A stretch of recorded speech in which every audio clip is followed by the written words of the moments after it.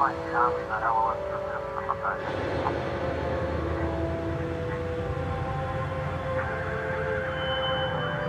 your speed and your surroundings. Avoid costly collisions.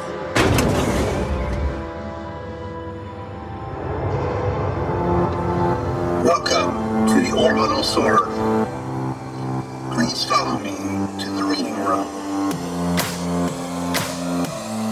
Okay, in 3, 2, 1. Welcome aboard the Orbital Sword. I'm David Moulton. I'm Scott Herzog. And I'm Jim Arrowwood. And on this episode, we're discussing Babylon's Ashes by James S.A. Corey. This is book, 4 or 5? 6. 6. Book 6. My word. I keep getting it mixed up too. Yeah, it's part of the Expanse series. That's right. And what do we got going on in this one? We got the universe is kind of recovering from the attack on Earth. Yeah, well, not really yet. I mean, we're still kind of in the throes of that. It's the aftermath. And but we still have the maniacal. I want to say Marcus. It's not his name. Naomi's ex-lover. Yeah, ex-lover. He's still running around the universe with Philip and that crew. So the Free Navy's out there, right? Yeah, and there's a bit of growing dissent amongst the Free Navy. Yes, we have some turncoats running around, and they're still throwing rocks at Earth, but the UN Navy has learned how to shoot some of those down. Right. And the slow zone's been taken over by the Free Navy. Yes. And James Holden's kind of out there in the midst of it with Rosinante, just kind of. When is James Holden not in the midst of it? That's true. I mean, that's true. If something's happening in the universe, James Holden's there. He's sided himself with Mars and Earth, but he's not anti-Belter. He's just anti-terrorism. Right. At this, so he wants to kind of show that everyone is a person. He starts to pick up that people don't see the opposite side as people. They see him as them. I thought for me, when I read I read this book, this is the second time through the book. And this for me was one of the most powerful things that I yanked out of this book was that continue the message that it's easy to humanize someone when think about our own world, right? Yeah. Someone does, there's a terrorist attack and suddenly like all Arabs are all Spanish people, or all Russians, or whatever it is, whatever people group you can label. But if you really sit down and you get to know their story, it's much harder to have that sort of callous label that we put on people. Right. Yeah. And I thought that was, for me, resounded again and again as I read through this book. So that's basically the setup for the book, and then we just kind of enter into trying to muddle our way through this political devastation. What's going to happen? Who's going to get what area? Who's going to control what? Who's going to work with who? That type of thing. And what about those planets on the other side of the gates? What's up with them? Are they going to get any help or no? Yeah. So, well, and the book really is a setup for the final 3 books. Right. There's also the mystery of the missing ships. Yes, which isn't really addressed. No. Here. They figure out what makes them go away, but not why. To a degree, they figure it out. Yeah. How to Mr. Rita Head knows a little bit more. Oh, my word. Oh, my word. So. Yeah. So let's see. Are we going to get any rants from the Rat Master this time? Not on this book. On this book? No rant? I had a good time. I mean, it took me a while to get to No rants? No rants. No rants. Well, gosh darn it. Well, that was a great show, guys. We'll see you next time. Done. Let me ask you this. So, we're looking at the first thing is the overall impressions and thoughts of the book. And I want to throw this out here. Maybe from the get-go, we're 6 books in. How do you feel about this book when you line it up against the prior 5 for you? And I know it's a bit difficult because I think each book has its own richness. I think in general, we really have enjoyed all these books. Yeah. How did you feel about this book? Or maybe you can't because it's all one continuous story. Maybe you can't do that. I liked it. I mean, comparative to the other ones, I thought it was really solid. It just felt like a real good continuation of, especially the last book. And it was. They functioned almost like a 2-part. Yeah. And the only book that I think out of the 6 that we've read that I not disliked, but liked less than the other ones was, I think, 4. The one they were stuck in the planet? When they were stuck on the planet. Yeah. That was only because they were stuck on the planet. On the planet. They weren't all stuck but they were stuck on or around the planet. Yeah. Yeah. And I think that's the only reason that one bugged me. But I mean, I think it's just as good and solid as the previous ones. Although now we're definitely into territory where it's like you have to have read prior stuff to really enjoy what's going on. Right. You can't just hand this one and say, okay, figure it all out. I mean, you can, but it's just not going to be as good. It's not going to be as good, yeah. Jim, how about you? How does this book feel to you when you look back at the past 5 that we've read? Well, this felt like a pivotal moment in the series where after the devastation of Earth and Marco Inaros creating his new navy and things like this, everything is in flux and nothing is really settled. And what this one felt like to me was kind of trying to sort things out a little bit and make sure we know who's on whose side, and to get rid of a few problems here and there.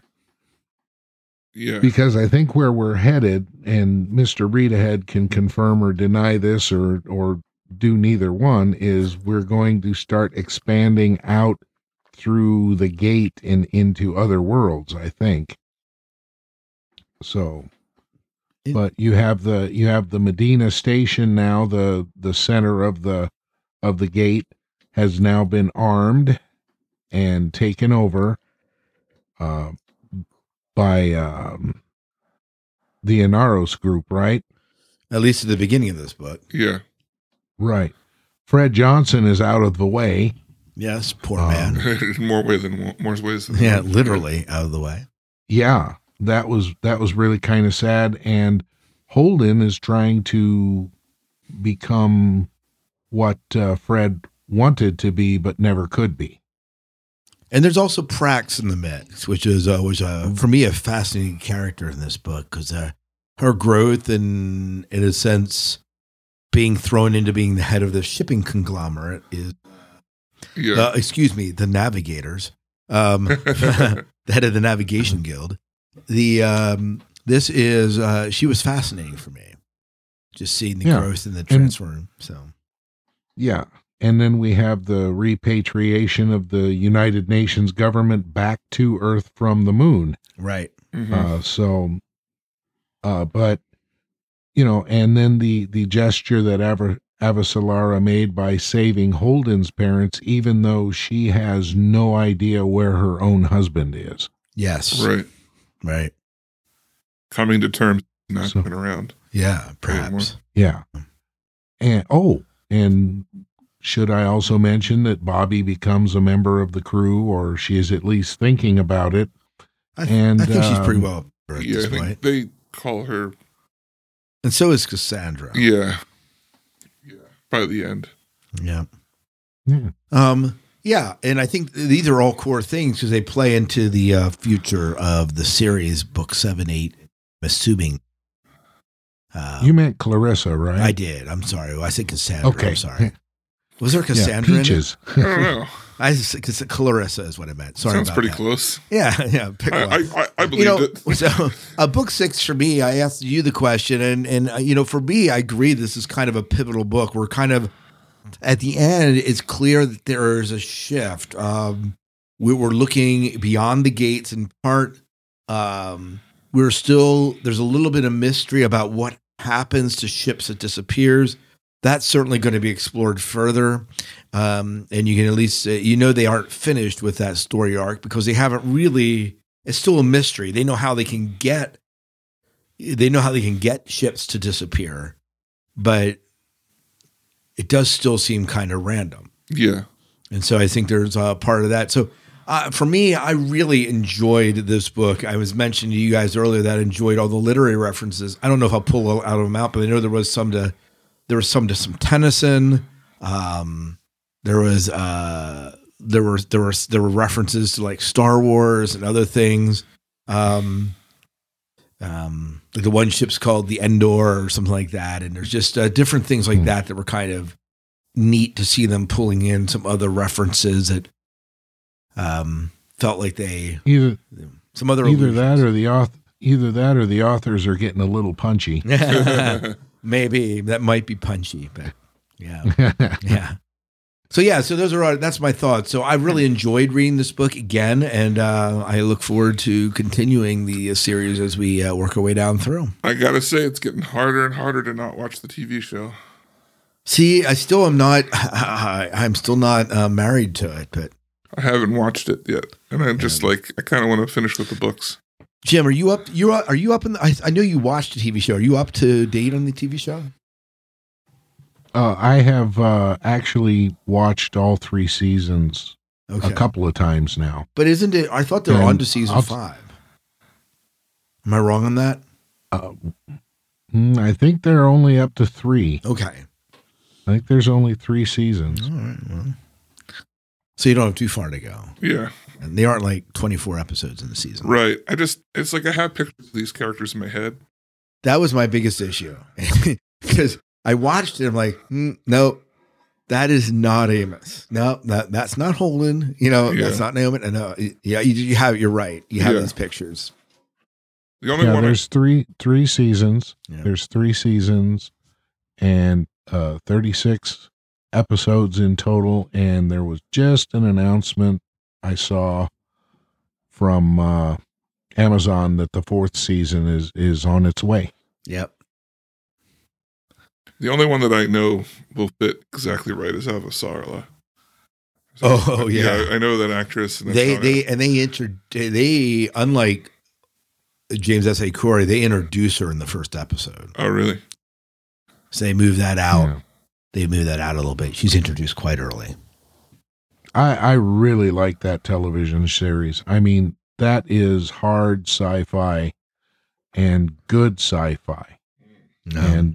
And I'll tell you what, you say Avasarala, yeah, they picked a great actress for that, but Miller is spot on too. Oh yes, Miller is spot on. Oh, now I'd watched I before I'd read the book, I'd watched a few episodes, and so when I saw Miller, I pictured him.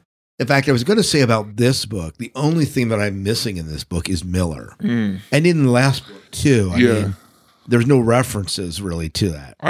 I do miss that character. I wish he was back. I wish they didn't kill him off. Yeah. Don't worry, he'll be back. Even in though, book 9. No, I'm just kidding. I don't know that. Mr. Reedhead read the book. It's not even done. I know. Yeah.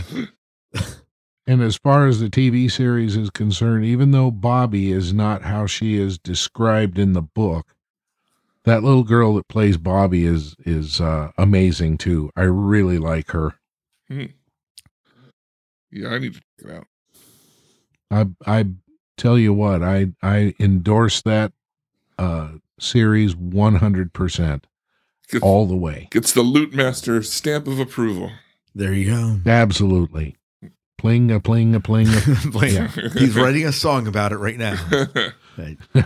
Plingity pling. Where do we want to go? Do you want to talk a little bit about? We typically go through like characters, places, and things. Favorite points of plot. How do you want to tackle it this time?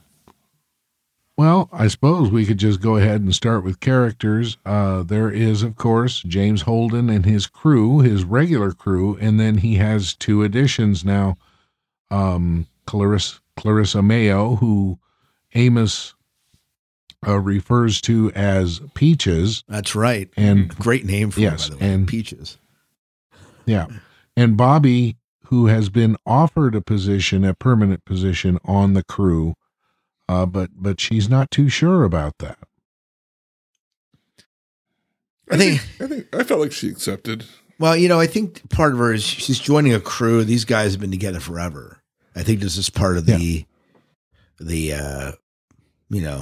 her struggle with it. Yeah. But she's also been offered a position of being a Martian ambassador. Right.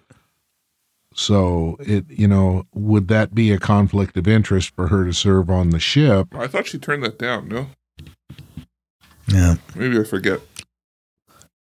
Mm, I thought that was pretty early on, and she was like, no. Okay. Well, it could be, but the other person on the ship that really stands out is Naomi in this particular book. Well, and really, in a lot of ways, the last book was the story of Naomi. You found an incredible amount of backstory, really, in all the characters, for that matter, in that book. And so this is like almost book 6 is really a continuation of exploring the depth of Naomi and her struggles and the fact that there's her son, who ironically, at the end of the novel, she thinks her son is dead because she assumes that he's on the ship with Marco, and he's not. And so, well, really compared. And then, sorry, go ahead. I was going to say, and then Philip's attitudes are changing a little bit also. Absolutely, because kind of rebelling against his old man.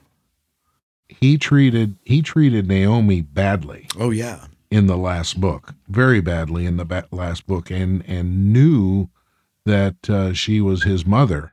But he's kind of doing a little bit of a turnaround now and seeing his mother as more of a hero, and Marco is becoming more of a villain to him. Yeah, and you see that really clearly at the end when he changes his name from Philip Inaros to Philip Nagata. Yeah. And that's probably the biggest honor that he can pay his mother. Now, he still thinks she's dead. No, she knows he's not dead. He knows. She thinks he's dead. He knows she's not dead? I thought he still thought she killed herself. No, because that's revealed to him. Like, everyone in the ship knows, but he doesn't. And then suddenly the wolves pull away and people tell him. Okay, yeah. And he's kind of pissed at everyone else for not telling him, but that she's alive. Yeah. I really felt like, compared to the last book, Amos and Alex, and even a little bit of Naomi, took a real backseat. This one. And not that they're not there, or talked about or whatever, but it was definitely a lot more Holden, a lot more Bobby. I was thinking, one of the things I was thinking about as we were sitting here talking about these characters is the fight when they take out that ship that's hidden, and they identify like who's shooting rocks at Earth, and they go to take the ship out, and the ship kind of locks onto them, and they go to like sever it. Yeah. And the person that stands out in that fight, because Bobby, of course, is jammed in the tube somewhere, is Peaches. I mean, they kind of focus on her in the fight, and how she's handling it. And there's a sense where you get to see her, in a sense, almost redeeming herself in some way. Oh yeah, there's a little bit of redemption going on through that, and Holden kind of. I mean, it's interesting. Holden's coming to grip with this killer that's now on a ship. And how do you deal with that? I mean, there's a real strong story in Clarissa here of someone that's made a really bad decision and has killed hundreds, if not thousands, of people, and even attempted to take Holden's life, and has hurt Holden's lover. There's a lot for Holden to be holding a grudge for, and it's really his journey of how do I forgive this girl, and how this girl goes about forgiving herself. Right. Well, and Clarissa realizes finally that Holden isn't the evil bastard she thought he was, or she was led to believe he was, which sent her, as far as she was concerned, Peaches, as far as she was concerned, Holden was responsible for her sister's demise. Yeah, I think but I felt like that revelation happened a few books ago. Yeah, that was in book 3. Yeah, saw that. But but now she's Holden. She's come around to understand what Holden's about, and now Holden is being able to see what she's about, Right. especially when her and Amos go out on the ship and fight off the attack, and she takes 5 bullets and almost dies for it. Yeah. I think for what I got, the impression I got for Holden was less that she was she had done all that stuff to other people, because he kept referencing how, like Amos kills people all the time and it's not a problem, but it was that she had been after him and Naomi Yeah. and threatened them specifically that made the difference. But then Naomi points out how at the end of this book, he makes a comment about what are they all going to do, or what are they going to say, or whatever. And Clarissa asks a question like, what about me? And he's like, well, you'll just do this or whatever along with them. Not even in the way that he acts, he doesn't even question whether or not she was going to be there. Yeah. It was just like, oh, well, you're going to do this other thing. It's this kind of acceptance. Right. Right. And she points out that like it wasn't just a big deal that she asked and he accepted. It's that she asked and he hadn't even thought about if she needed to ask. Right. Well, and I was thinking just back to that fight we were referencing. One of the best moments of that fight is when she thinks she's a goner, she's floating away, and she's grabbed by Holden, who kind of embraces her and says, we got you. Yeah. And it's kind of this, in a sense, it's symbolic. It's a symbolic thing where, it's almost like a safety thing. And it's like a bringing her into the ship symbolically, like, we got you. We're not going to abandon you out here. Right. So, Yeah. yeah. So all the misunderstandings have been cleared up, and Clarissa now has a place. Right. Yeah. Yeah, she does. Yep, absolutely.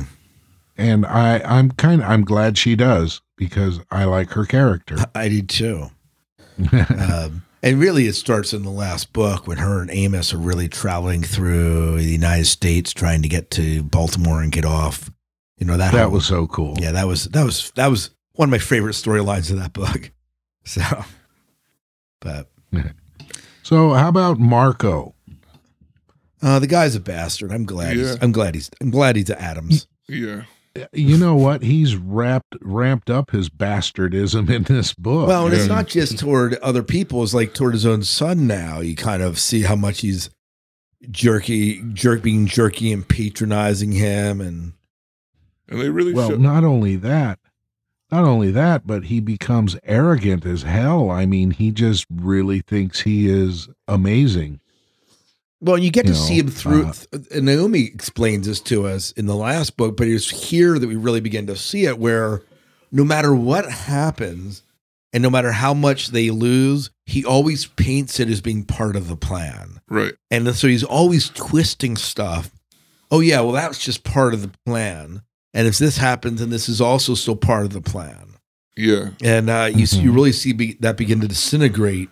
But he's not a mastermind. He just grabs at whatever he can to move forward. Right. And there is a master, He's an opportunist. and there is a mastermind behind it. But it's not him. It's not him. And they reference the mastermind. They don't identify him though, do they? Well, remember the guy. So let's go back. We might have to go back to the last book. The guy that was in charge of the Martian Navy before the rocks hit Earth. Remember that Amos goes there and visit his ex-wife. Not Amos. Yeah, Alex. Was that Alex? Sorry, Alex was his ex-wife. Hooks up with Bobby, not literally, but they get together and then they go visit the Navy, and there's the guy that's in charge of the Navy. Yeah. So suddenly he disappears with a bunch of Martian ships. Yeah. So, and they kind of allude that there's something else going on. That storyline's still kind of unresolved. I thought they disappeared in the gate. Yes. Okay. But I didn't think they made it through. I thought But they they atomized at the end. They did not. Oh, okay. Not them. And certainly not him. Okay. And they reference it when they're on, what's the ship that's covering all the gates? What's the name of that? I just can't remember right now. covering the Medina case? Station. Medina Station. They reference this man there as being kind of in control of everything. Because is it Lucinda, whatever world they're on? I can't remember. Do you remember, Jim?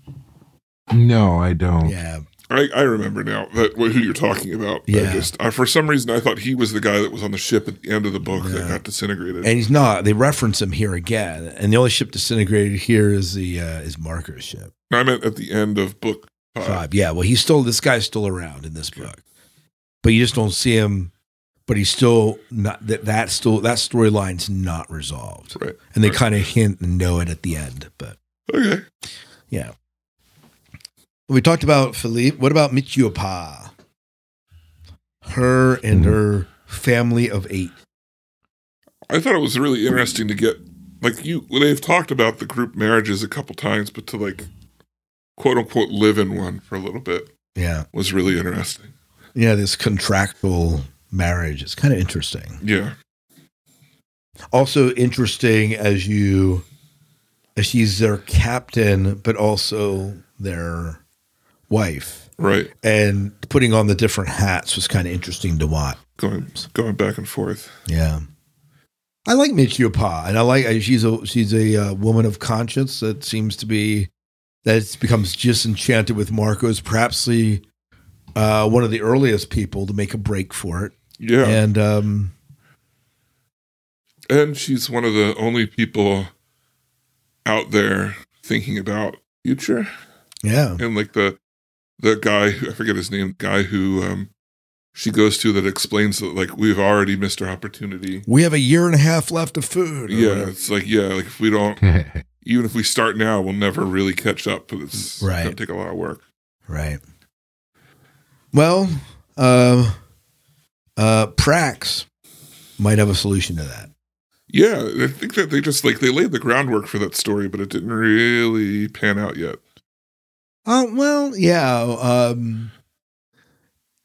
No, because we don't see the production of food, but it's interesting. We met Prax before because it was his daughter. His daughter that was kidnapped in book 2, was it? Yeah, I think it was 2. Book 2. Mm-hmm. And so to see them back in, it was interesting to see that character and kind of revisit him again. And and to see him kind of do shady stuff. Oh, let me just put this private file in the public server. And I don't know how it got there. Yeah. Yeah. And then suddenly provide a solution for food on Earth. And it was proto-molecule edited food or something? Yeah, something like that. Yeah. And seems ominous to me. That was, it does. But it was kind of fascinating.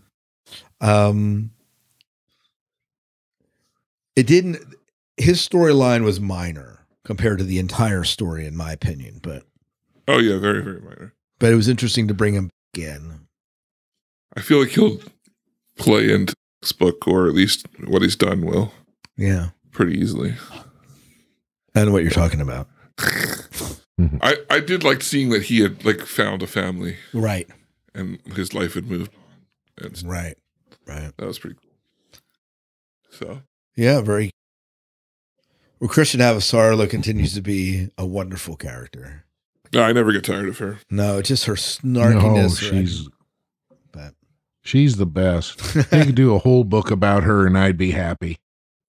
So far, none of the short stories have focused on her, though. Really? I read most of them.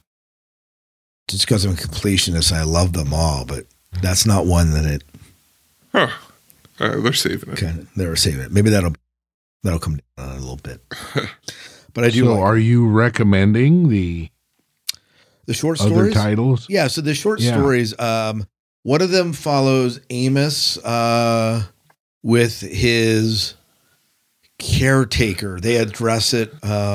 They mention it in the last book. Forget her name, but the woman that took care of him. That he went. Remember, he went to Earth to visit her because she had died, and he was suspicious of that. Oh yeah. Well, that's a story of kind of how it's a story of that relationship and how he actually got off Earth, and how he got the name Amos Burton. Right. Because that's not his real name. He took that from someone, right? Yeah. That's not his real name. So it's that story. And then there's another one of Bobby and the drug trade on Mars, and it deals with her after. It's set after the events of book 3, and so she's kind of just in limbo. And then one of the other one deals with something that'll come up in the future books that I won't mention because it will spoil it. Oh, okay. So, Wow. Self-control. well, Bravo. yeah, there's so there's at least 3 or 4. And I might be missing one in there, but I've enjoyed. Well, them all. there is a novella called The Churn. Yes, There's a novella called The Churn. The Vital. The Churn's about the one about Amos. Okay. And- There's The Vital Abyss. Yes, and I think that's the one. I think that's the one about Bobby. Okay. A short story called The Butcher of Anderson Station. Oh yes, got that. Another short story called Gods of Risk. Yes, and that's one I can't tell you about, an online short story called Drive. which I haven't read because it's not an audiobook. Okay. And a novella called Strange Dogs. Strange Dogs. Yeah, that's the one I definitely can't tell you about. That's the one that's playing in the future. But And then there's a short story called The Last Flight of the Cassandra. oh, okay, there you go. So those are above and beyond what Yeah, they Well, kind of the fill in. novel. They kind of fill in gaps, but they don't really. They aren't like you could not read them and be okay. Yeah. You know, it's not like that. But Trek shorts. yeah, absolutely. Yeah. Oh, don't get me started on that. No, we won't. We won't. That's for another show. I watched both of those last night while I was waiting for Chrissy to get back from a marching band competition, and yeah, there was one I really liked, but this is not No, the Short Treks podcast. that's right. So let's talk about. We have 2 other characters on our list that we haven't mentioned. That is Nemono and Anna. Mm-hmm. So let's talk about these first. So tell me a little bit about Jim. What were you thinking about regarding Nemono? Well, it's kind of a bookend. Nemono is out getting food. So obviously she is a refugee, her and Anna and their child, Right. who has unfortunately been injured. Mm, Her leg has been injured, I guess. no, that's Anna- Anna's leg. Oh no, was I'm injured. sorry. Anna's leg Anna's was leg is badly injured. wounded. Yeah. So, we start out with this, and then we end with Anna and everybody leaving, don't we? They get on a ship called the Abbey, heading to Eudosia or something like that. Right. It's one of the new planets. Right. Right. So, apparently they have had enough of all the stuff that's going on Right. in this galaxy, and they're going to go somewhere else and try to start a new life. Right. And what's fascinating is, we haven't seen Anna since book 3, really. Right.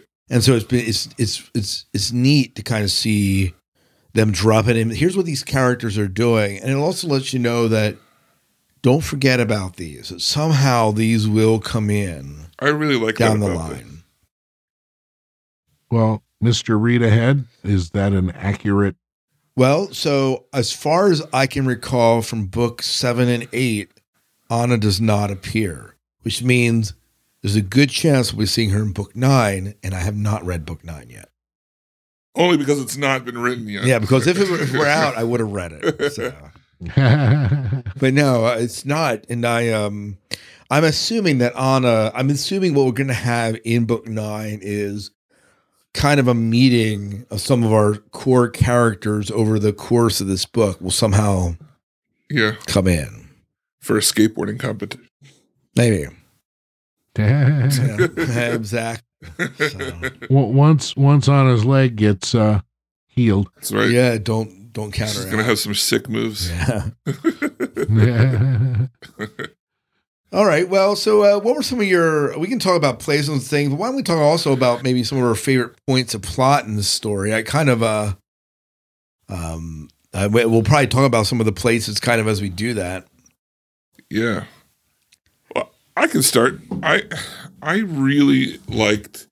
It seems so cliche to say it, but like the end climax battle of the book. The whole plot of putting all the little tiny things through the gate to like, and just hoping that they can drift in and be, use as a distraction, and then getting on the planet and realizing there were Martian soldiers there, or not the planet, the sphere. Yep. And just kind of like how it didn't go as planned, but it was still pretty cool to just read that, like, that action sequence of them jumping around and low. She was jumping up and then popping from really high. And you can imagine this being put out into like a TV series or a movie, them doing this really right. well. Yeah. And it was written really, the action was written really cool. I liked also the switch perspective of the people on the station and like their perception of like, oh, we're fine. Oh, wait, no, we're not. Oh, we're really not fine. Right. That kind of thing. And at the same time, you have like Naomi doing super math to figure out how to make people disappear and stuff. I really enjoyed. I mean, I feel cliche saying like, since it's the climax, which is supposed to be the cool, right, too cool for school part, but I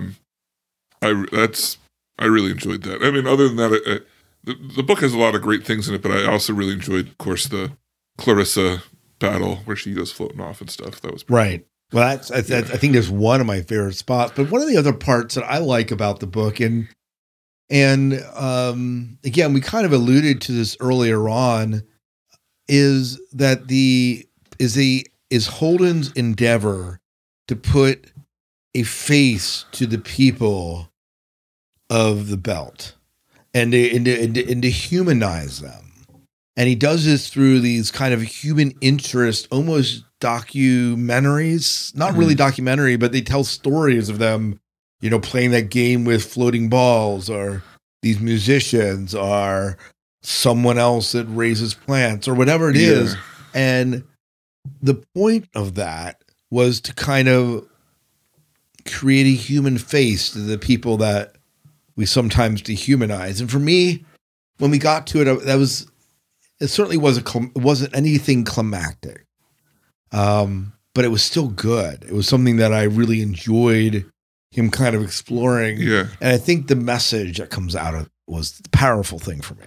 I really like that too, because it's, I'm going to compare it to a personal experience, but it's not anywhere on the same moral level as to what he was doing, but it just kind of reminded me like what I had been doing with the Langcast when I was running a different, a human interest podcast, and trying to show like the relatable side of people that you would normally see in an unrelatable position. Right. So, yeah. So very good. I like that part. Jim, how about you? What were some of the parts that you really liked? Some of the political stuff. Oh. The way Dawes, who really, he was another one of those that really thought pretty highly of himself. He got kind of laid low. Yes, he did. And then Avasarala wants Holden to become the leader of the belt after Fred Johnson passes away, and that was kind of a sad moment for me. I didn't know exactly what to think of Fred. Yeah, Fred passing. Fred was you loved him and you hated him, and you weren't sure you trusted him in some of the books, but I think in the end he was a guy just trying to do his damn job and not having a very good time at it. He grew on me. And then, Holden, he stepped aside and said, no, I'm not going to do this. And he calls it he changes the belt to a space guild or something like that. The navigators. But try to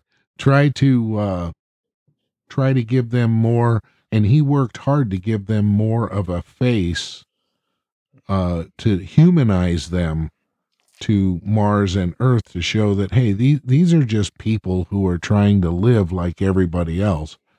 Whether he was very successful at that, I think remains to be seen. Right. Yeah. So anyway, Michio Pa turns out to be running the belt now.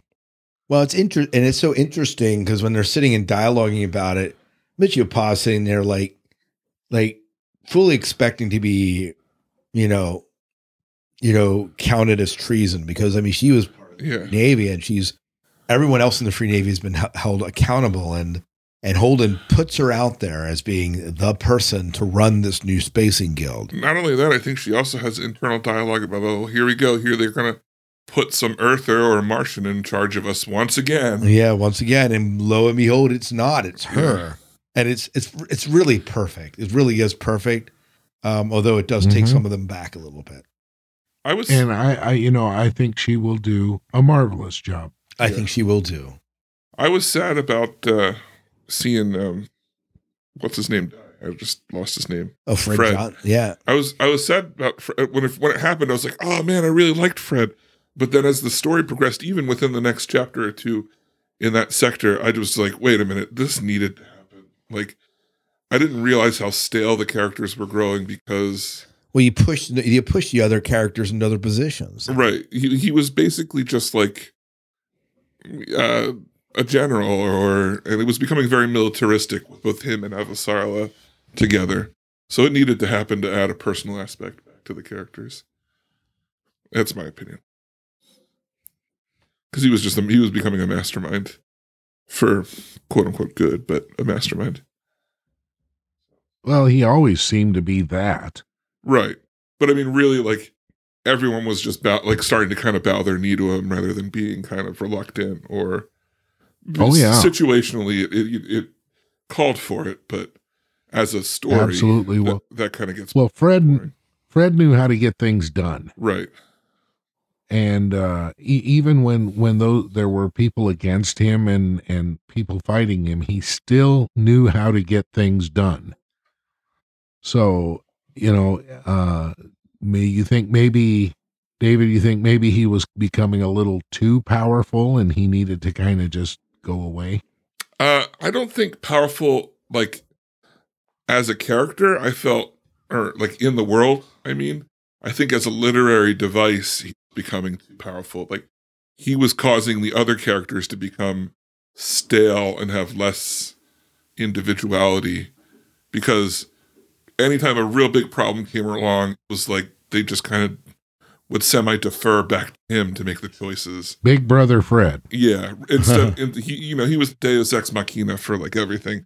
And instead of, I think what the story usually is Holden kind of muddling his way through a situation. It was kind of like he would semi-muddle through and semi just being like, well, this is Fred's problem. Or, I don't know what to do here. We'll wait till Fred tells me what to do in this situation kind of thing. And so it was both removing conflict from the Rosinante as well as like removing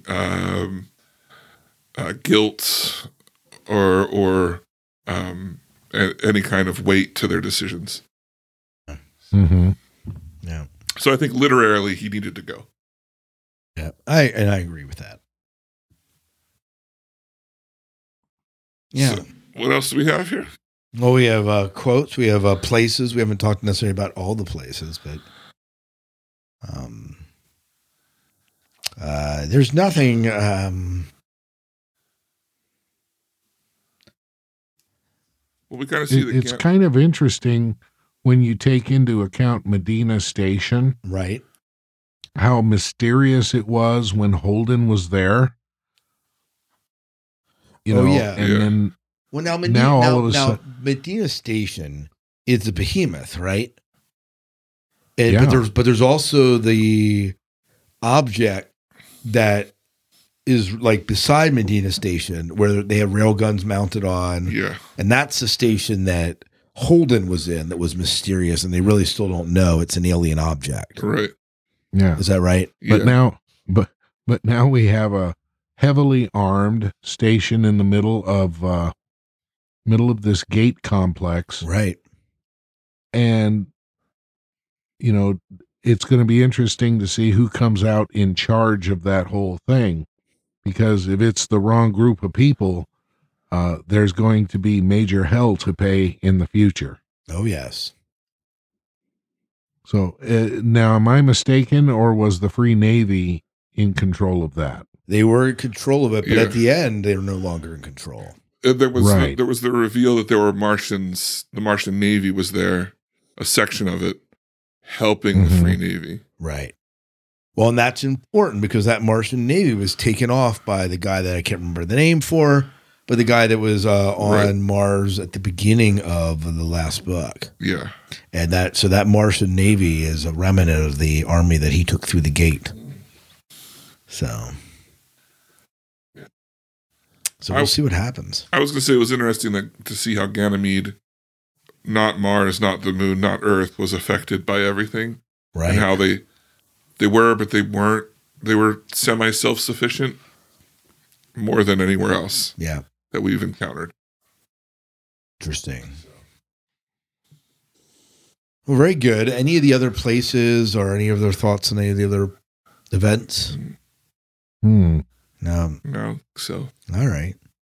Well, I have a few quotes here. yeah, let's You want to hear. hear? Want to hear my Yeah. quotes?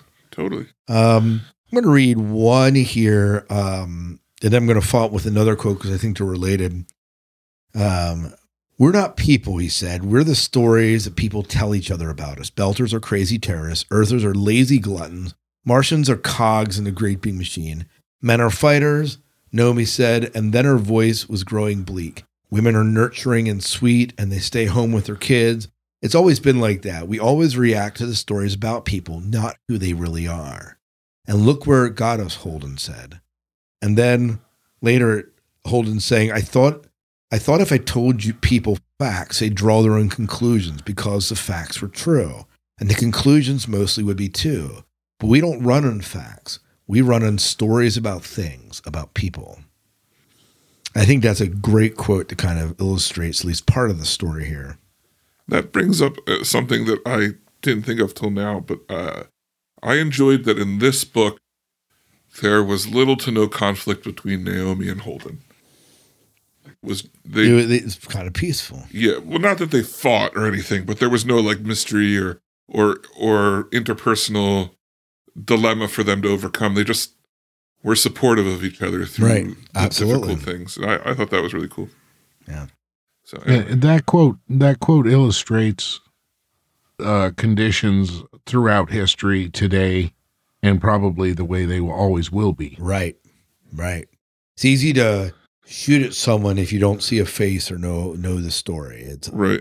you just slap a label yeah. on that. Well, You bet. In the military, it's always been that way. Yeah. When you have two planes in a dogfight, the pilot says, I shot the plane down. He Right. doesn't say I killed the other pilot. Or Right. when you get a battle at sea, I sunk the ship. I didn't, not that we killed 1,200 people. We sunk their ship. Right.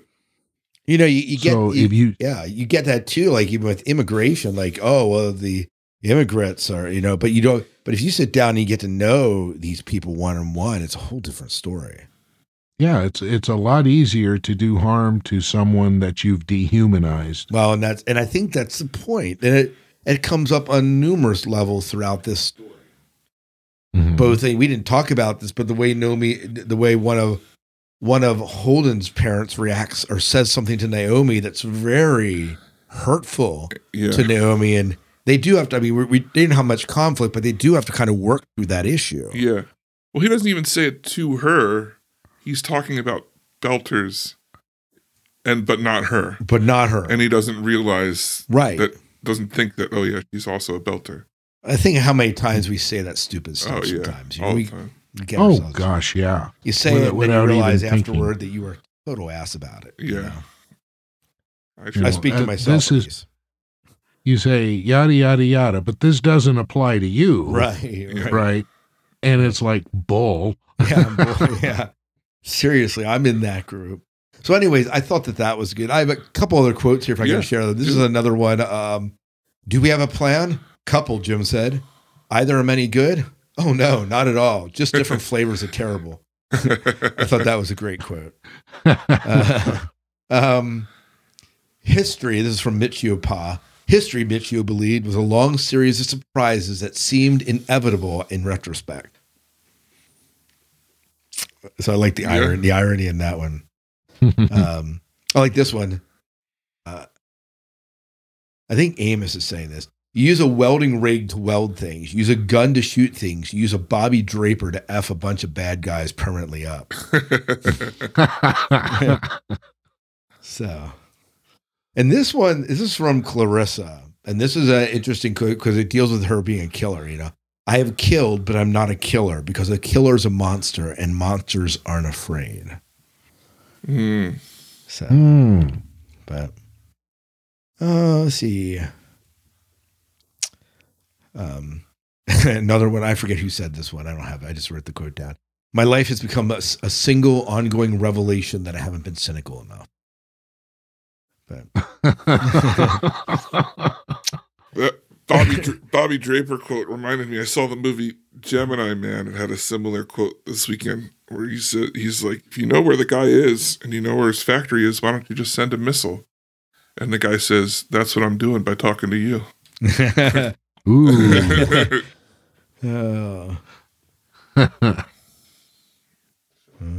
Wow. All right. Yeah, I don't have any quotes. I think that's kind of it. Yeah, let's get into our ratings for this. 5. 5 for me too. I'm just jumping right in. It's 5. Yeah. It was a great wrap up. First of all, I view this book and book 5 as being kind of a duology. It's kind of the same story arc. You know, up till now, we've had like individual stories that they've tied in, and certainly like the Mal story, like the Mals have been a part of it from day one, but they're kind of individual stories. But this duology is just beautiful. Yeah.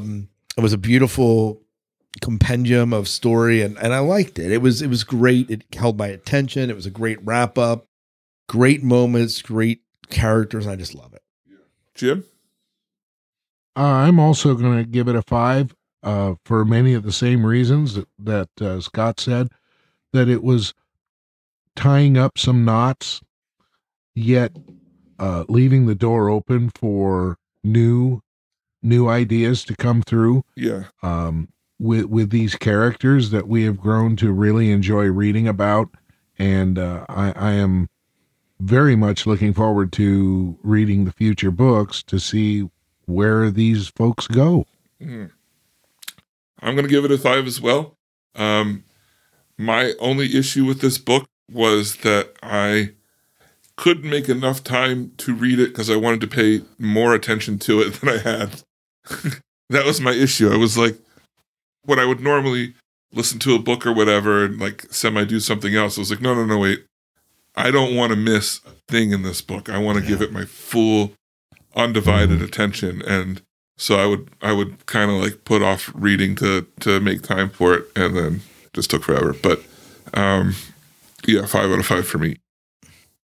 Did you catch the this is a little bit of a side thing, did you catch the reference to The Martian in it when they talk about the Mark Watney out of Mars? Oh, no. I do remember that. Yeah, I was That's like, funny. see, and they threw all sorts of stuff in this book. The Witch of Endor was one of them. The Mark Watney, then Inaro's hunting, saying that Holden was his white whale. Mm-hmm. You know, there's all sorts of references like that. But anyways, Yeah. let's move on. What do we got? Is it the next book we're going to read? Next book we're going to read is Throne of Glass. Throne of Glass by Sarah Maas. Oh, yes. MAAS. And this is a fantasy. It's a fantasy. It's not book. a fantasy sci-fi. It's not a fantasy. Is it sci-fi. audible? Is there like audio to it? There is. Oh, good. So I'm good. You're good. I'm You're good. solid. I'm solid. I can't. I won't pretend to have read it this Jim time. can get it from the library. Right. He'll be good. Yeah, we're good. We'll see. I hope I can. I don't know if they have it or not. It's a pretty popular book apparently, so it's around. Okay. No. Well, And so Audible do has we? it. Just kidding. Do we need to listen to music by Blondie while we're reading this? I think so. Yeah. I think so. Clearly, just put the discography on. And, Yeah. and Just let let it play. it. At the third lion's roar, you start the disc, and then you're good. There we go. Yeah. Throne of glass, heart of glass. Yeah, there it is. So the next poll, big decision maker. Oh, yeah. We've got Oh boy, Persepolis Rising. Is that how you say it? Persepolis. Persepolis Rising. By James S. A. Corey. Yeah. And if you don't vote for that, you don't vote.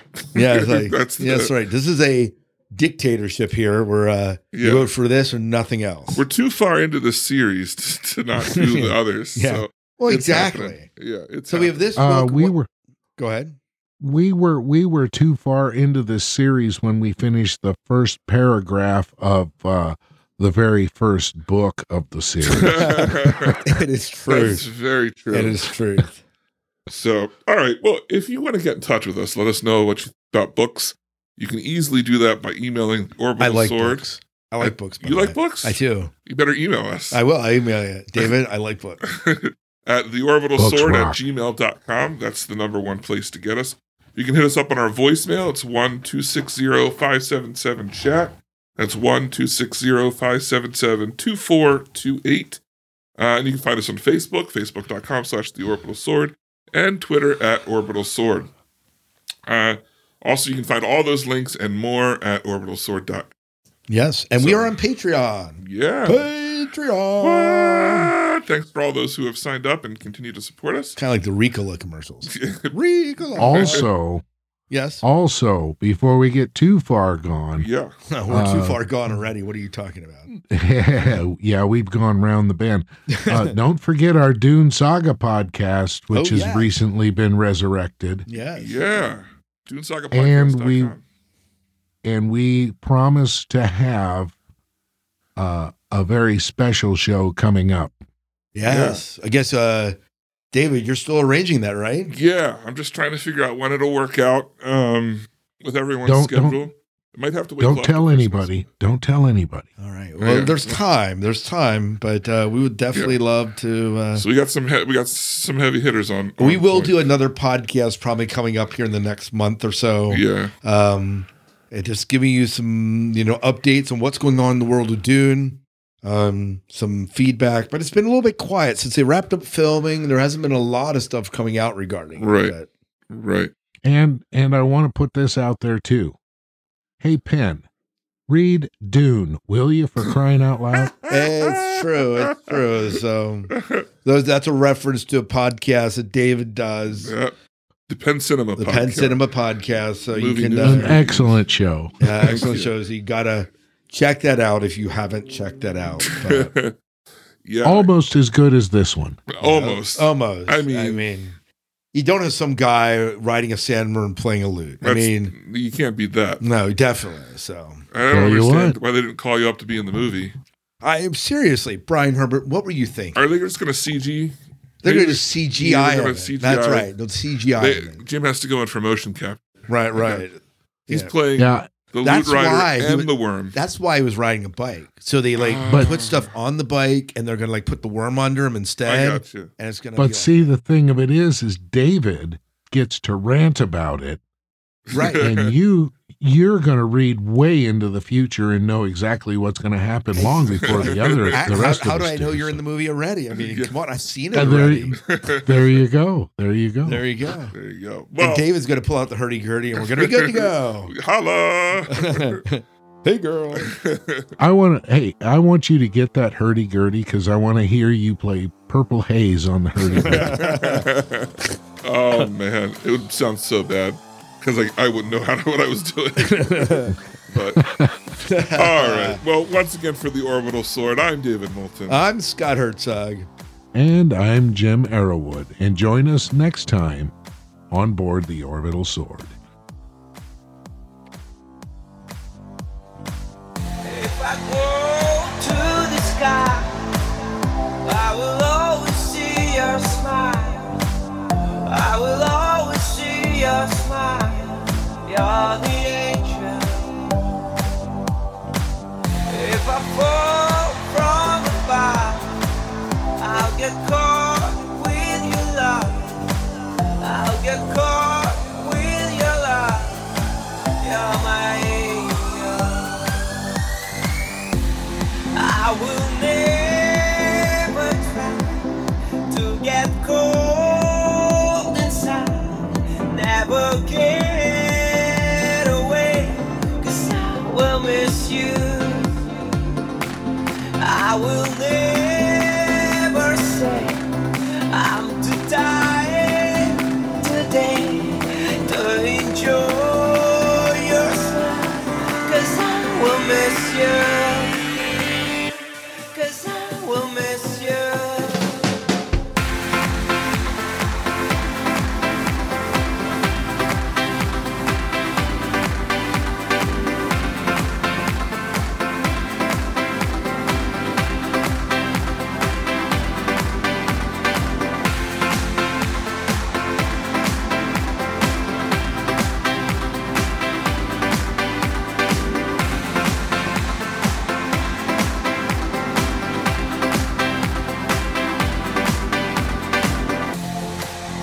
When you say it's time to go to the place nobody knows, to the place nobody knows, I'll be with you. And if the story gets the end, I will dream to hold your hand. I will dream to hold your hand, be with you.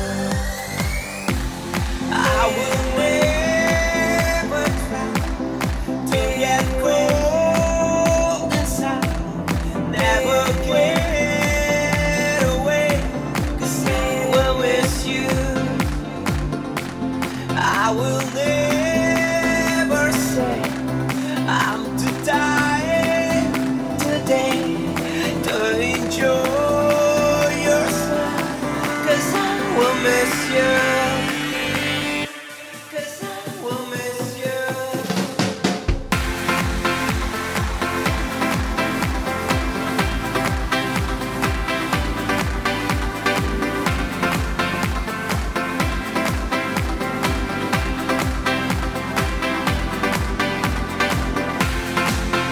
When you say it's time to go to the place nobody knows, to the place nobody knows, I'll be with you. And if the story gets to the end, I will dream to hold your hand. I will dream to hold your hand, be with you, be with you, be with you, be with you, be with you. I will never try to get cold inside, never get away, 'cause I will miss you.